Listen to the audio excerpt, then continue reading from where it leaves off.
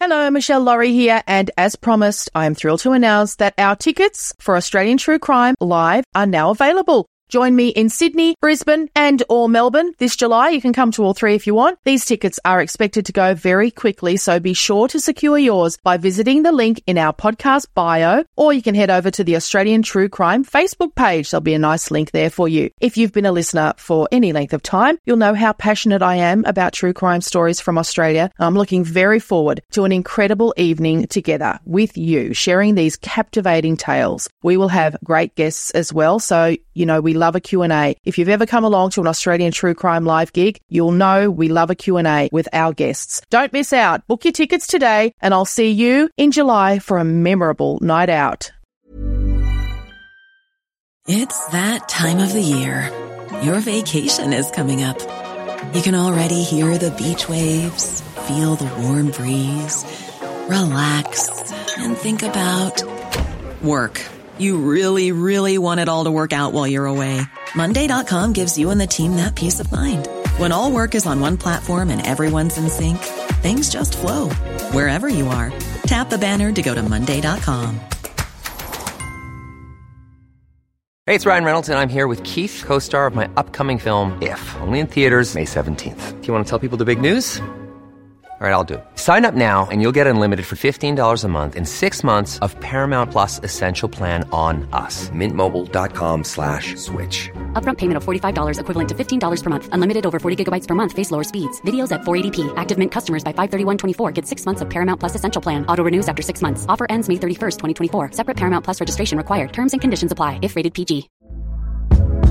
Hey there, it's Michelle Norris. I'm host of a podcast called Your Mama's Kitchen. When I travel, I'm usually looking for a way to find a taste of home when I'm not at home. And one of the things I love to do when I am at home is entertain. And Airbnb allows me to do that. When I was in California recently, I rented a house that had a great kitchen. And when we were sitting around the table, we were all thinking, we're in someone else's house. Someone could be in all of our homes as well. If you have a home, but you're not always at home, you have an Airbnb. Your home might be worth more than you think. Find out how much at airbnb.com/host. Ryan Reynolds here from Mint Mobile. With the price of just about everything going up during inflation, we thought we'd bring our prices down.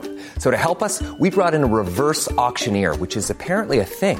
Mint Mobile Unlimited Premium Wireless. How to get 30, 30, how to get 30, how to get 20, 20, 20, how to get 20, 20, how to get 15, 15, 15, 15, just $15 a month? Sold! Give it a try at mintmobile.com/switch. $45 up front for 3 months plus taxes and fees. Promo rate for new customers for limited time. Unlimited more than 40 gigabytes per month. Slows full terms at mintmobile.com. We acknowledge the traditional owners of the land on which this podcast is recorded. We pay our respects to their elders, past and present, and to Aboriginal elders emerging. This murder, of course, losing Natalie, I mean, that had a disastrous effect on all the kids. This is Australian True Crime with Michelle Laurie and Emily Webb. Come with us as we go beyond the news cycle to find out how people become killers, how people become victims, and what happens next. The kids at John Paul were told at an assembly to be careful, but I don't think anyone, certainly including Natalie Russell, thought that this would happen at 2:30 on a Friday afternoon on your way home from school. She walked down the bike path. Dania had seen her approach, and he'd been up there earlier and he'd cut several holes in. He jumped through a hole, waited till she had walked past. He jumps out and grabs her and pulls her through a hole. The uniformed police go down this laneway. They see 3 holes cut in the cyclone wire fence. In one of the entries, they find under the bushes the school uniform body of Natalie Russell. And her throats have been savagely cut. Everyone starts saying, holy hell, you can't keep denying there's no serial killer here. The buck stops with us, so we're the ones who have to then give answers to the community and to the family, you know, and ultimately we're going to do our best. And that's the hardest bit. After we do the crime scene where the body is, we sit with the deceased family for hours and hours. We had policewomen sit with me all night, that night. 2 policemen sitting outside in the freezing cold in their car, which I didn't know that because my mind then wasn't thinking about that. But no, whenever we hear anyone say something about the police, we always stick up for them because they just absolutely perfect. These are the real voices of Australian true crime. Support us at patreon.com/AustTrueCrimePod.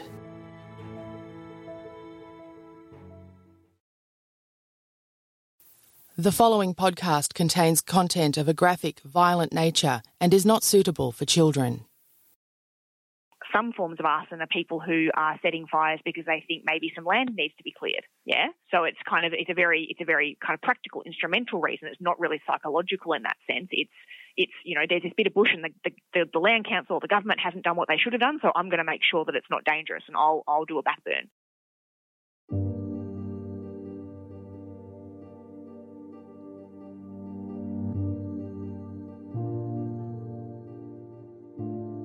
Up until very recently, 2009's Black Saturday bushfires were considered the worst in Australia's history. In 2012, 42-year-old Brendan Sukalock was found guilty on 10 counts of arson causing death for lighting one of those fires in Churchill, in the Latrobe Valley. He was sentenced to a non-parole period of 14 years.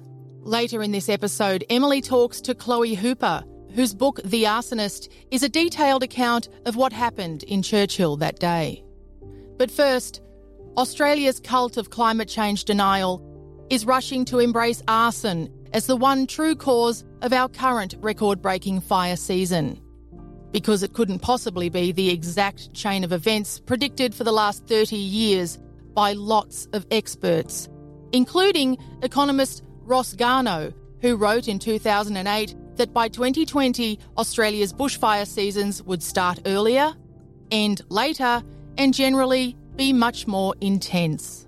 As is generally the case, the truth lies somewhere in the middle.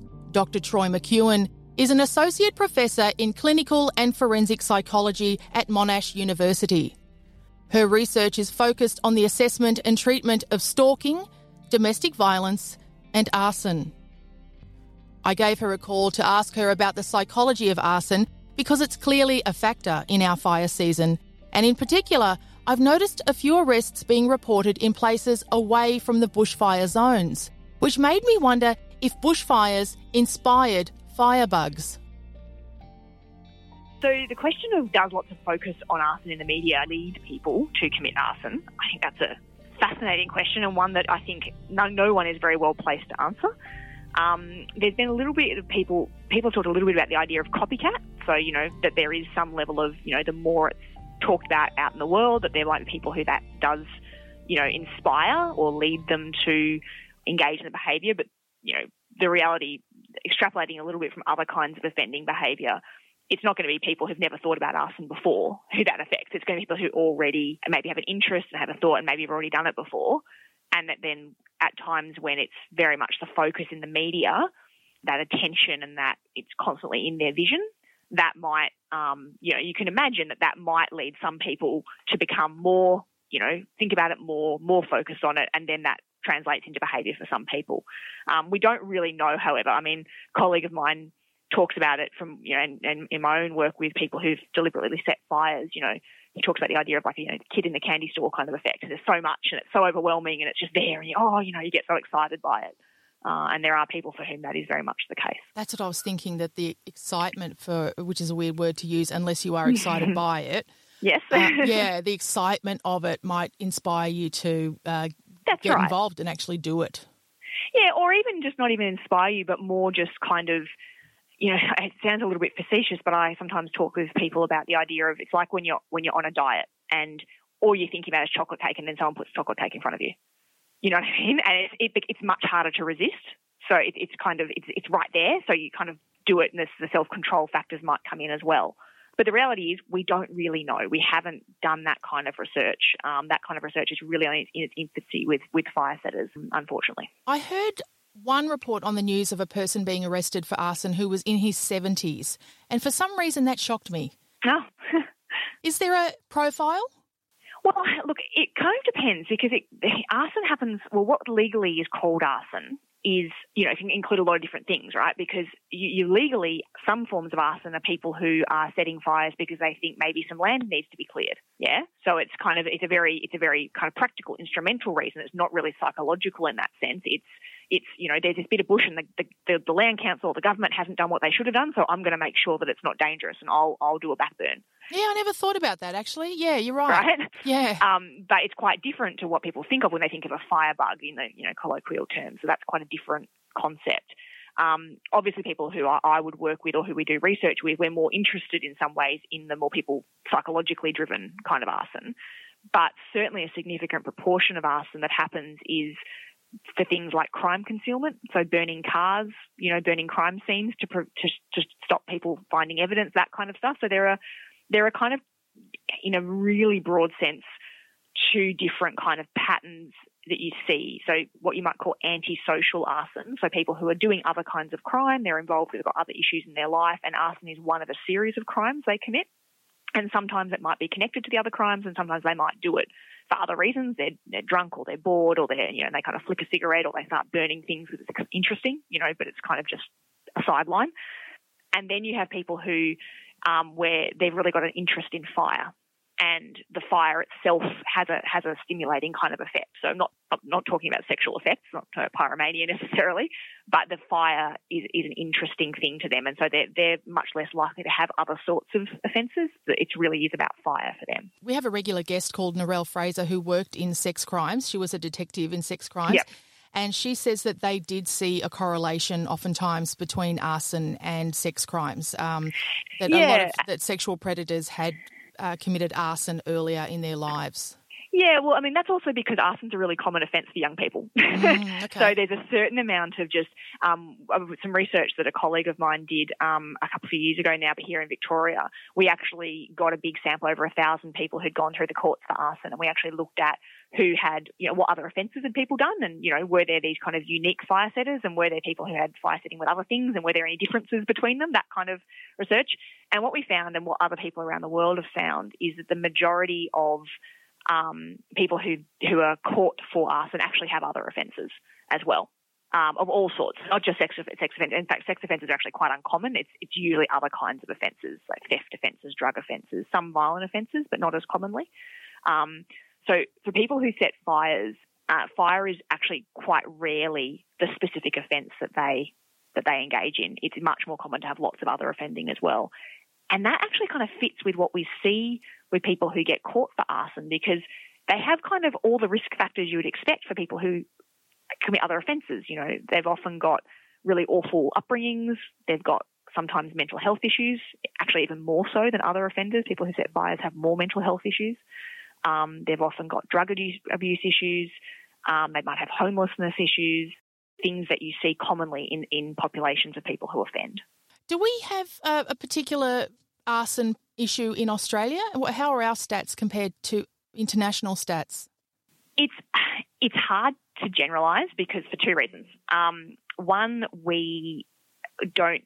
So when you look at arson offences, there are heaps of different offences that could be arson, but you can't see the fire because they get charged with a property damage offence, but it's not specified that it was arson. Okay, so it's hard to measure. We certainly seem to have a bit of a problem with vegetation arson in the sense that there are many thousands of deliberately or certainly suspiciously set vegetation fires in Australia every year. I'm saying tens of thousands. This is a really common thing. However, that's equally the case in the United States and even in the United Kingdom, where you wouldn't think of fires being a real issue. They also see like haystack fires, these kinds of things. Most of those fires aren't great, big, huge bushfires. That's not what we're talking about. We're talking about small fires, fires that are lit in parks. They're deliberately set, but they don't cause a vast amount of damage. Okay, so we do have a problem with that. Whether we have a problem more generally with arson that's different to anybody else, I don't. My hypothesis would be going in, no, it's probably about the same here as it is elsewhere.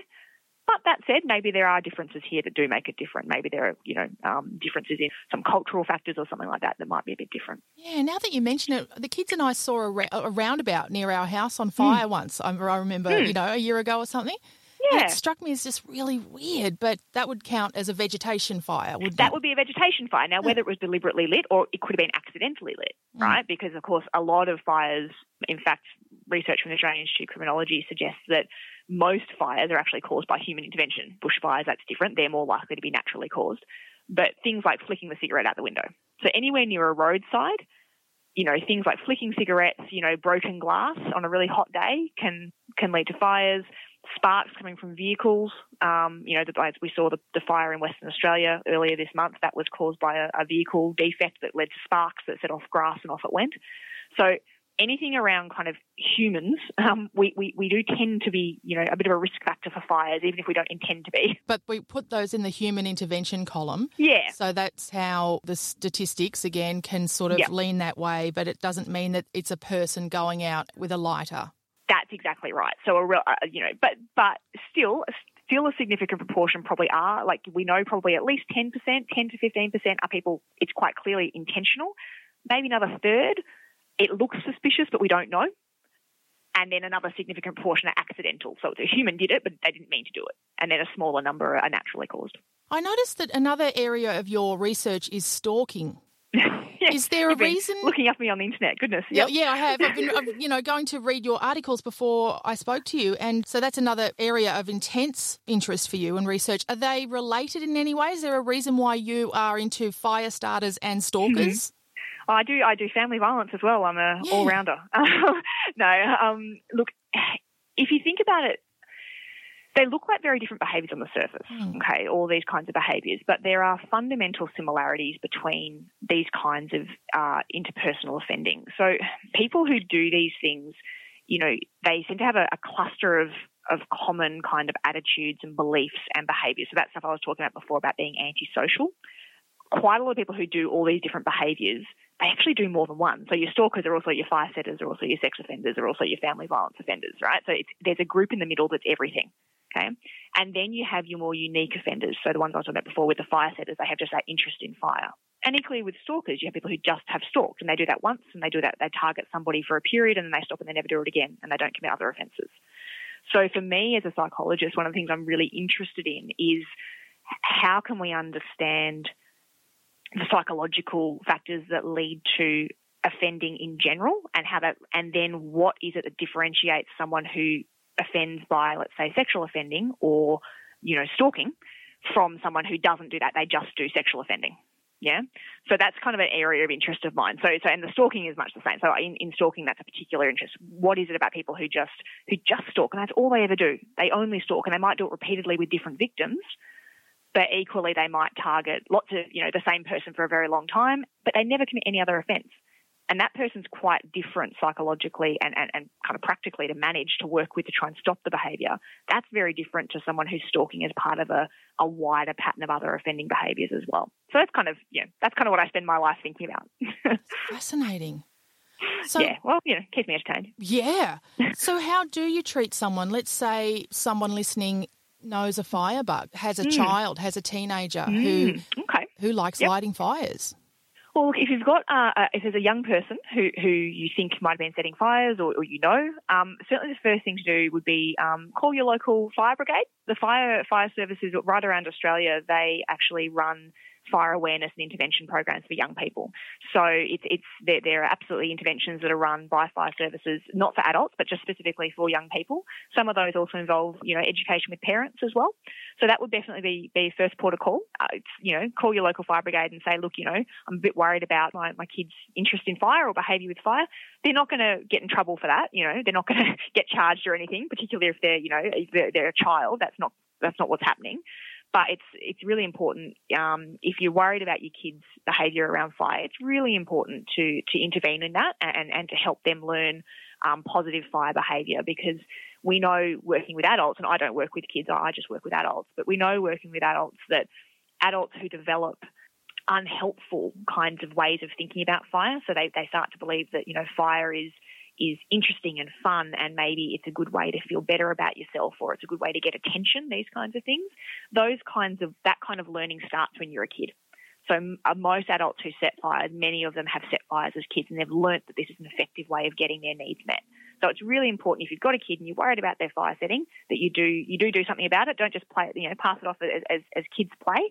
Lots of kids do play with fire, but if they're doing it repeatedly and it's, or it's caused any damage or anything like that, definitely talk to your local fire brigade and try and ask for information about your juvenile fire awareness programs. That's amazing. I never knew that. I would never have thought in a million years that they would have programs. Oh, absolutely, because it really is a very common behaviour. It's not uncommon for kids to play with fire.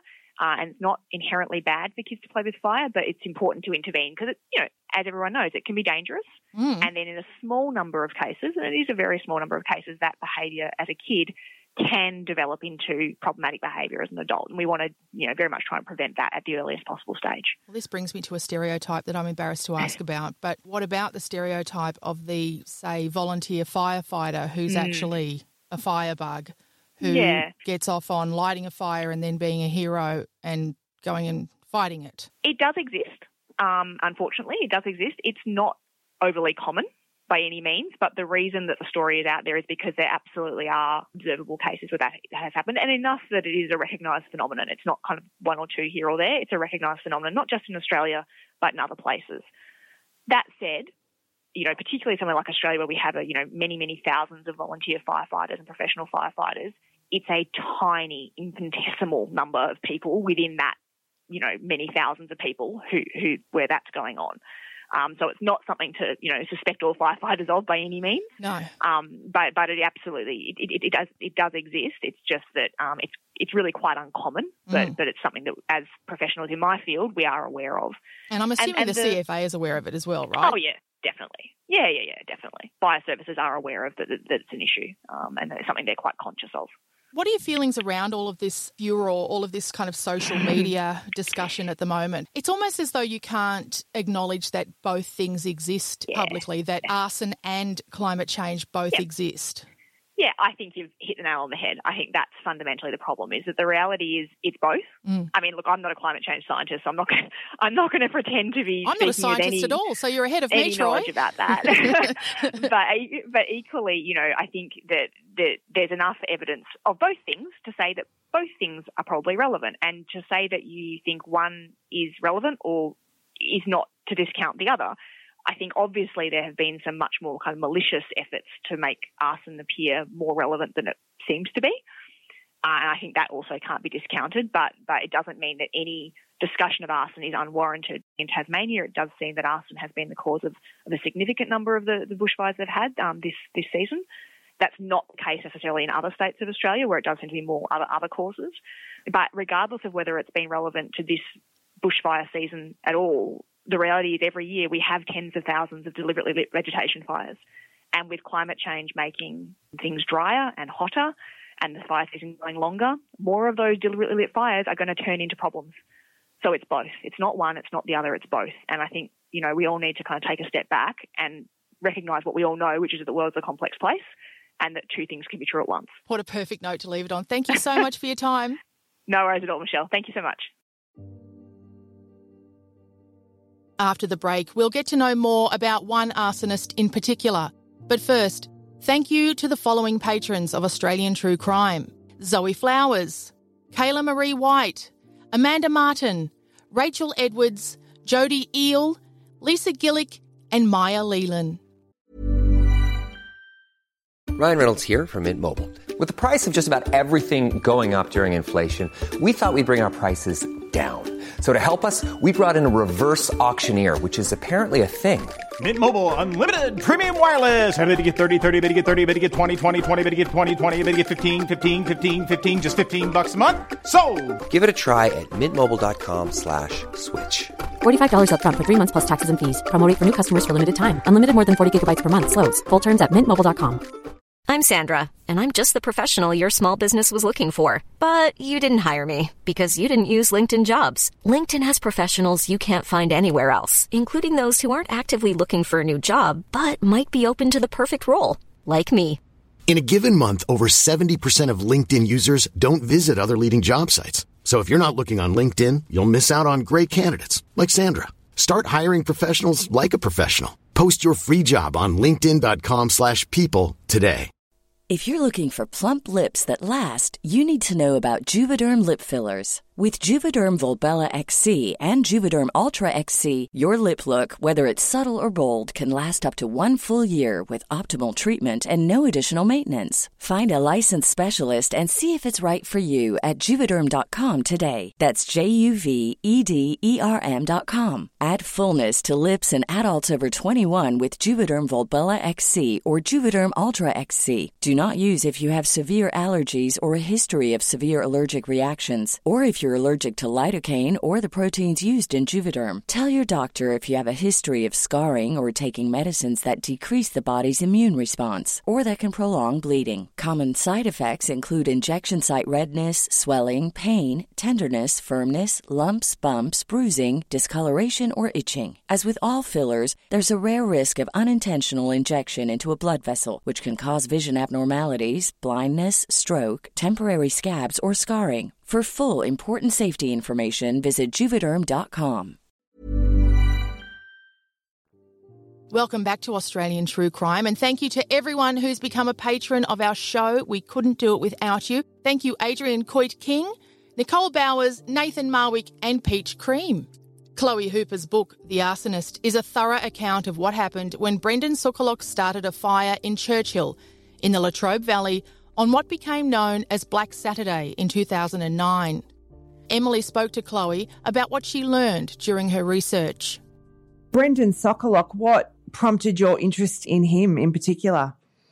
Well, obviously Black Saturday was such a devastating day, and there were hundreds of fires that broke out around Victoria in the 46-degree heat and with gale force winds.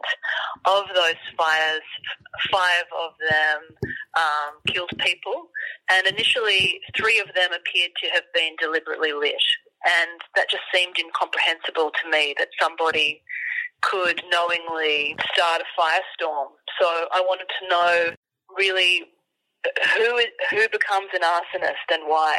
I think arson is a really fascinating topic because it's so, one small action can create that just uncontrollable result. And some of our listeners have often asked us to follow up cases about arsonists. I did a few arson cases when I was a reporter, and often it's so intriguing, the people who are the arsonists. Like, one guy I did a court case about, every time he got drunk, he would go and light fires.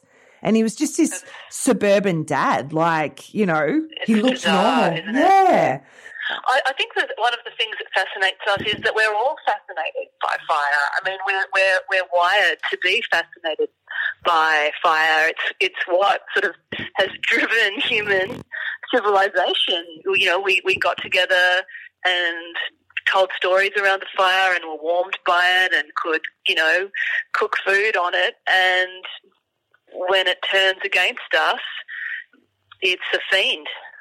So how did you start? So, you're an outsider going into these fire-ravaged communities, and there was a lot of suspicion, distrust in some of those communities about, people coming in to sort of look from the outside. How did you go with that? How did you gain the trust of people?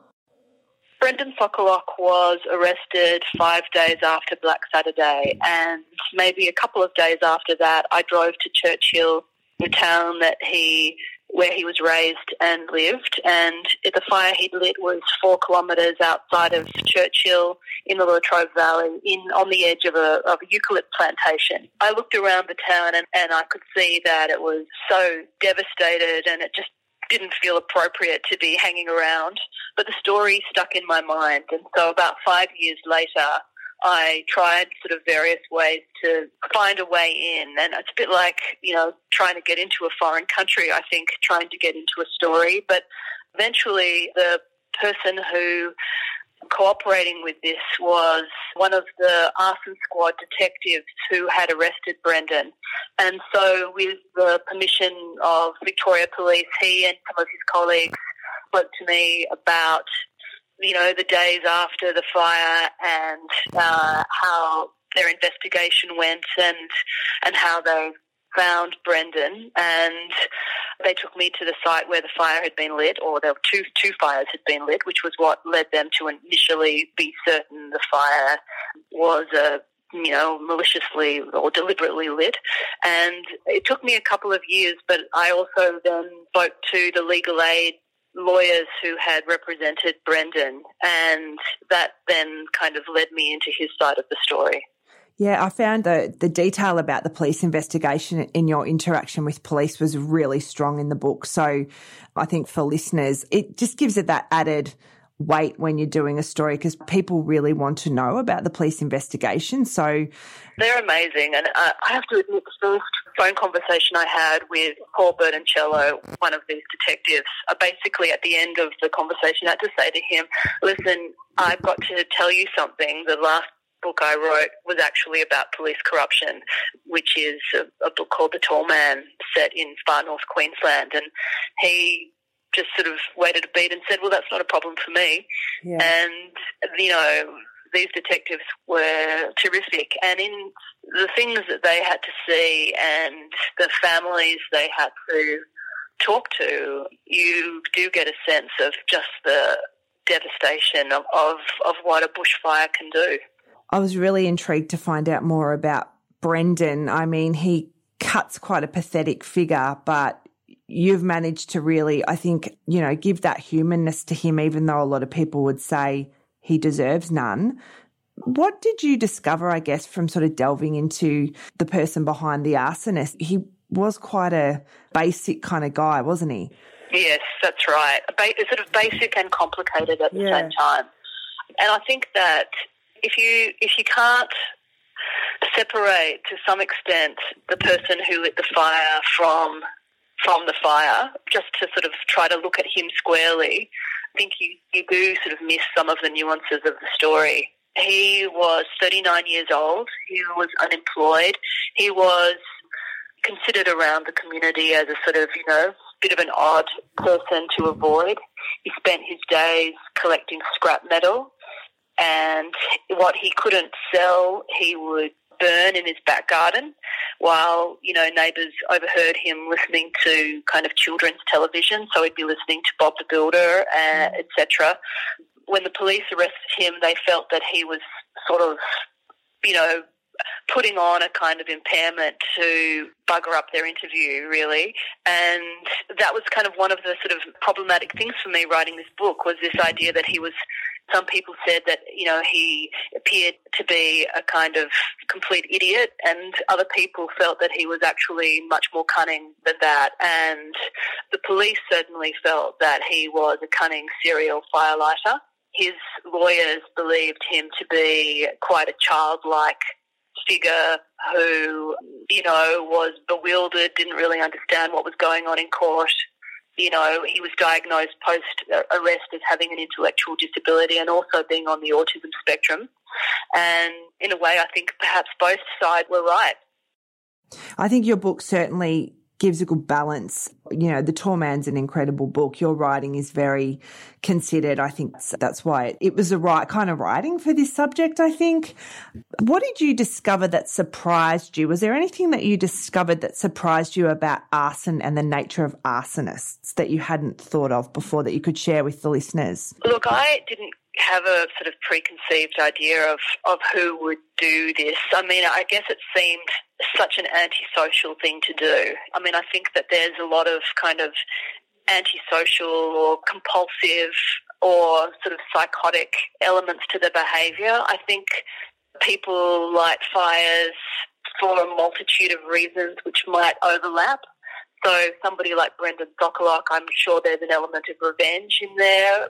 This is a man who was badly bullied, you know, throughout a lot of his life and certainly his school years, and, you know, treated like the village idiot by everybody. I mean, in a way, lighting a fire is a chance to sort of, you know, have some revenge against those folk he thought belittled him, and yet at the same time it also provides a chance to kind of be a hero and save everybody, you know, which is, there are a lot of people who are kind of, you know, slightly obsessed with the fire services and the CFA who are involved in lighting fires.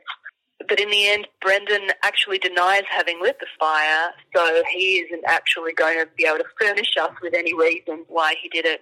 Brendan was at one stage a volunteer firefighter, wasn't he? That's right. And it tends to be the case that, you know, although only a very, very small percentage of volunteer firefighters are arsonists, there's quite a high percentage of arsonists who have some connection to the CFA or whatever fire service is in the area. There's a chance that he was thrown out of the CFA as a, you know, a very young adult for lighting fires, but this was never actually recorded. Yep. And I mean, it was astonishing to me too that, on day dot of this investigation in the Latrobe Valley, I mean, it's not a huge population. The arson squad arrive and there are, more than 30 names of known or suspected firebugs in the area. So that's a lot of people to be sort of sifting through. And, Brendan wasn't on that list. So that's only the people they knew. Such an easy thing, isn't it? Yeah. You just need a flame and a quiet bush road. And, on that day, obviously, too, it was just so hot that most people weren't leaving the house. That's right. So no one's really going to be watching or seeing anything suspicious necessarily.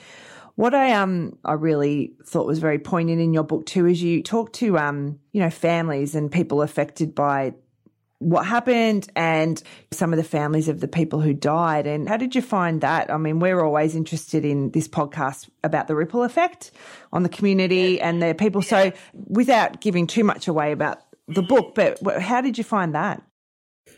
Well, it's funny that you say the ripple effect because, one thing that felt clear to me was that the effects of this fire will get felt for generations. I suppose most intensely by the people who lost loved ones. I didn't approach anybody who had lost a family member. I left it actually to the police to ask whether or not some of those people would be prepared to speak to me. And I have ended up becoming close to Shirley Gibson, a woman who lost 2 children in this fire. And she's a really remarkable woman. And she would tell you that she didn't know how strong she was until she survived this. And, I mean, that's a pretty brutal way to learn that lesson.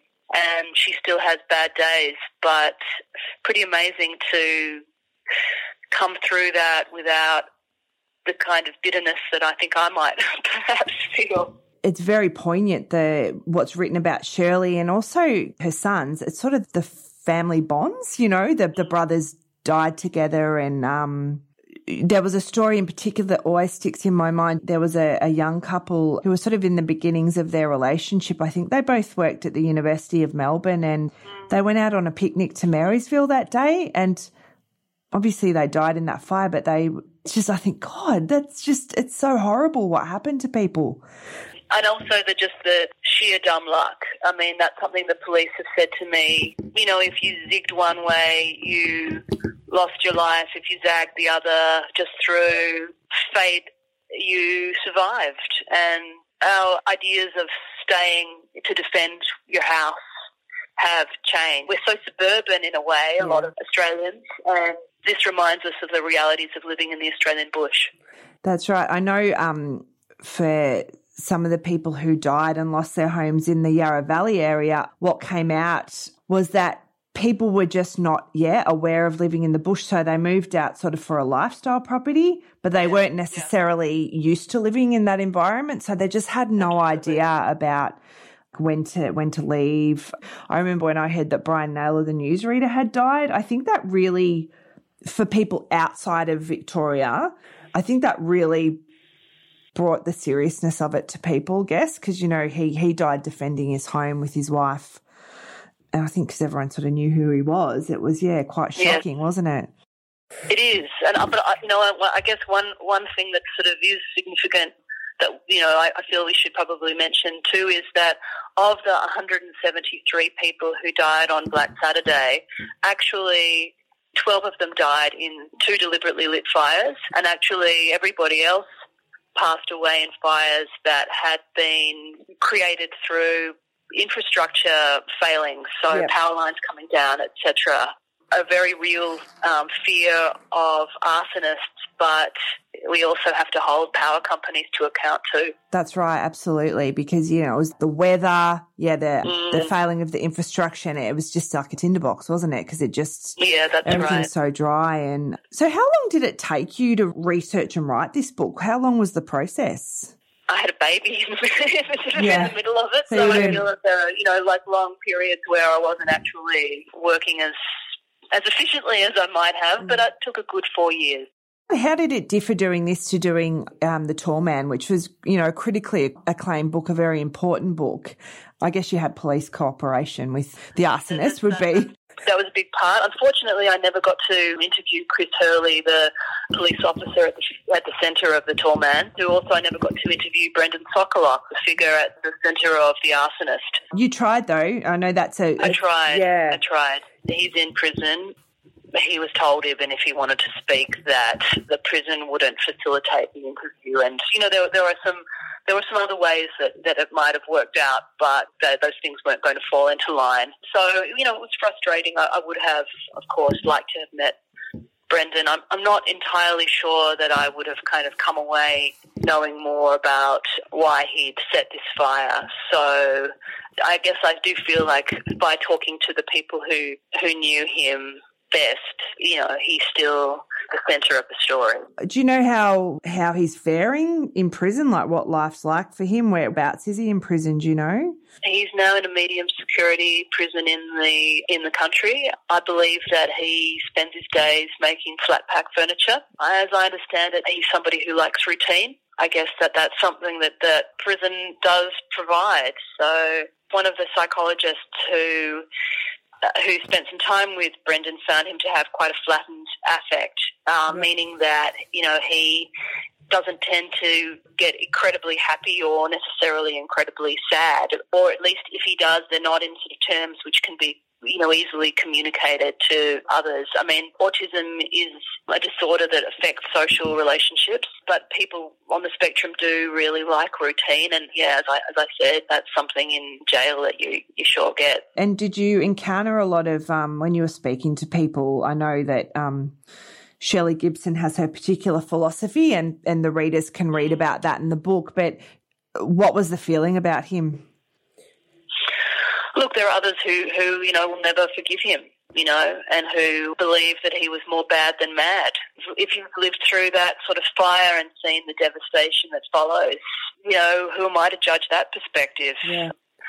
As I understand it, arson psychologists do believe that often older arsonists have a more malicious intention to their sort of fire-setting behaviour than, say, younger kids who are experimenting. But then again, there's also arson psychologists can sometimes split autistic firelighters from other neurotypical fire setters because those on the spectrum can respond to the sort of light show of fire in a kind of completely different way. I hate to sort of, you know, use that cliche, but it's complicated. Yeah, well, it certainly is. And that's what we discover, and you'll know it better than anyone.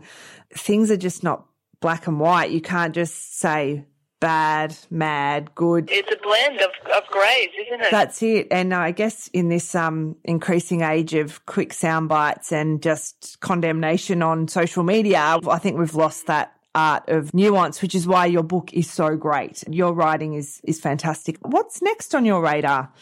I'm writing something which is sort of, you know, for my kids actually. They keep saying, "What about me?" I'm gonna, you know, try. It might be a book for them that they read as adults, but you know, I'm going to give it a whirl. One of the things that's nice about finishing off a project is you get to have a new set of obsession. I've written this book while I've got two little boys who are like pushing fire trucks around on the ground, which has been sometimes a bit of a weird junction, although it also shows how deeply wired some children's imagination, the idea of kind of heroism and firefighting go. And I don't doubt that was sort of the case for Brendan Sokoloff as well.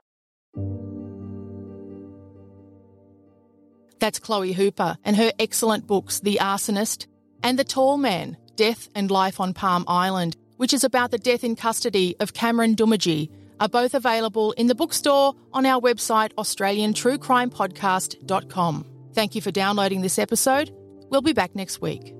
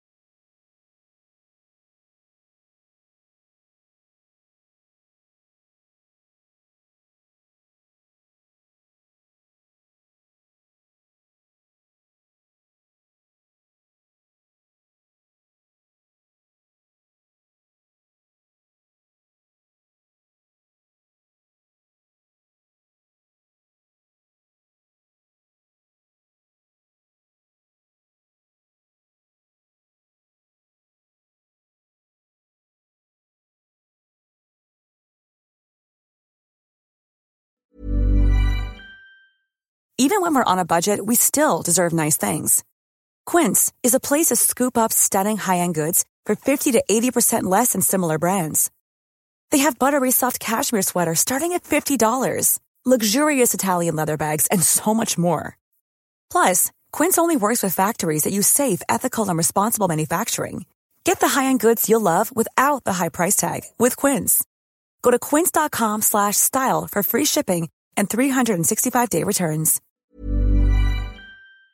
Hello, Michelle Laurie here, and as promised, I am thrilled to announce that our tickets for Australian True Crime Live are now available. Join me in Sydney, Brisbane and or Melbourne this July. You can come to all three if you want. These tickets are expected to go very quickly, so be sure to secure yours by visiting the link in our podcast bio, or you can head over to the Australian True Crime Facebook page. There'll be a nice link there for you. If you've been a listener for any length of time, you'll know how passionate I am about true crime stories from Australia. I'm looking very forward to an incredible evening together with you, sharing these captivating tales. We will have great guests as well, so you know we love a Q&A. If you've ever come along to an Australian True Crime Live gig, you'll know we love a Q&A with our guests. Don't miss out. Book your tickets today and I'll see you in July for a memorable night out.